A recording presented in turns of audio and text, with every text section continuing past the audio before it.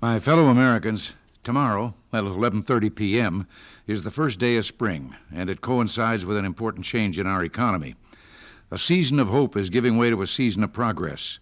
We're seeing the proof that our great national struggle to make our economy well again is beginning to pay off.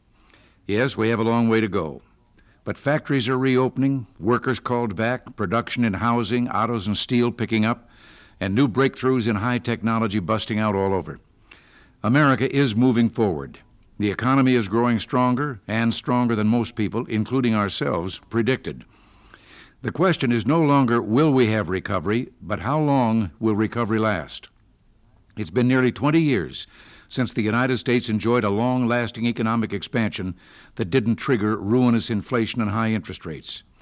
We're trying to build that kind of recovery now. We can have it if we stick to common sense and don't go back to the big spending and taxing addiction that brought this economy to its knees in 1980. Unfortunately, it's still true that the more things change, the more they stay the same. America is on the mend, but this recovery could be stopped dead in its tracks if big spenders in the Congress have their way. I was greatly encouraged when we had some bipartisan success on a couple of sticky problems, but unfortunately those who placed their faith in big government and heavy spending reverted to type. Right now, House liberals are pushing a budget, the so-called liberal Democratic budget, that if implemented would reverse the progress we've made and wreck our program to rebuild the economy. They want to throw out the window much of the domestic budget savings we've achieved over the last 2 years, and they would go much further, seeking $181 billion in higher domestic spending over the next 5 years, excesses that would send the budget, prices, and interest rates soaring out of control and our economy into a tailspin. To cite just one example, Medicare would be driven into bankruptcy by the failure of their budget to address its problems. Our proposed budget meets the needs of our people without bankrupting the system. Now, how do they propose to pay for their reckless binge? 2 ways: by compromising America's defense security and by slapping massive new tax increases on every working family. Ignoring the Soviets' tremendous advantage in military forces, the liberals would cripple our efforts to modernize America's defenses. To put it bluntly, their budget gambles with our security and safety. Their proposed $163 billion cut in defense spending over the next 5 years would put the United States right back in the position of military vulnerability we were in after a decade of neglect in the 1970s. We were shocked to learn when we got here that we had so many ships that couldn't leave port, planes that couldn't take off, and helicopters that couldn't stay aloft. All of this because our lack of spare parts, sometimes of crew, inability to keep things repaired, or shortage of fuel. We've begun to do something about that, and we've made real progress with our investment in peace through strength. But passage of the liberal budget would seriously undermine our rebuilding progress. Here are just some of the things that we might have to do if they have their way. Deactivate 1 active and 1 reserve division. Decommission 1 entire carrier battle group and some 24 other ships. Deactivate 3 Marine Corps fighter squadrons. Deactivate 2 active and 2 reserve Air Force tactical fighter wings and 6 continental U.S. air defense squadrons. Terminate major weapons programs from each service.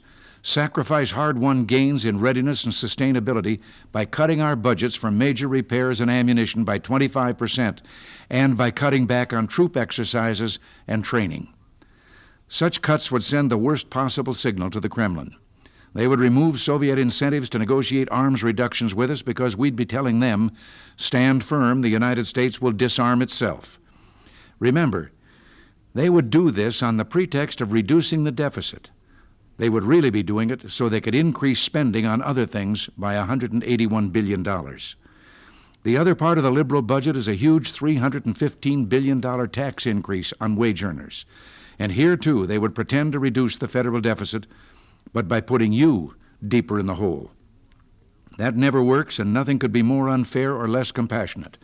Their unfair tax increases would put a chokehold on Main Street America. They would eliminate the 3rd year of your tax cut, which provides maximum benefit to families earning between $10,000 and $50,000, the very same families they claim we're hurting. But they are the families who will benefit most by the July tax cut. They also want to eliminate our historic reform of tax indexing. Indexing will protect you from being pushed into a higher tax bracket when you get a cost of living raise. Indexing prevents government from stealing a greater percentage of your earnings and leaving you with less purchasing power. And indexing helps low and medium income wage earners the most for one simple reason. The rich are immune to bracket creep. They're already in the top tax brackets. Indexing won't help them a bit. Attempts to take away the third year of your tax cut and indexing are simply gimmicks so they can spend more of your money. A typical median income family would have to pay $3,550 in higher taxes through 1988.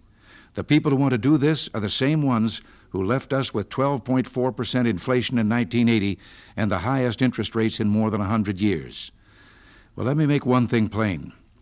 After all our national struggle to reduce inflation, to begin controlling a government which grew bloated at your expense, to bring down interest rates and make the dollar worth something again, after helping you to increase personal savings, worker productivity, and our industrial and military strength, after winning the fight to lower your taxes so we could restore hope and build new incentives into the economy, after all these hard-won victories earned through the patience and courage of every citizen, I don't want America's recovery and security to be sacrificed on an altar of discredited, hand-me-down theories.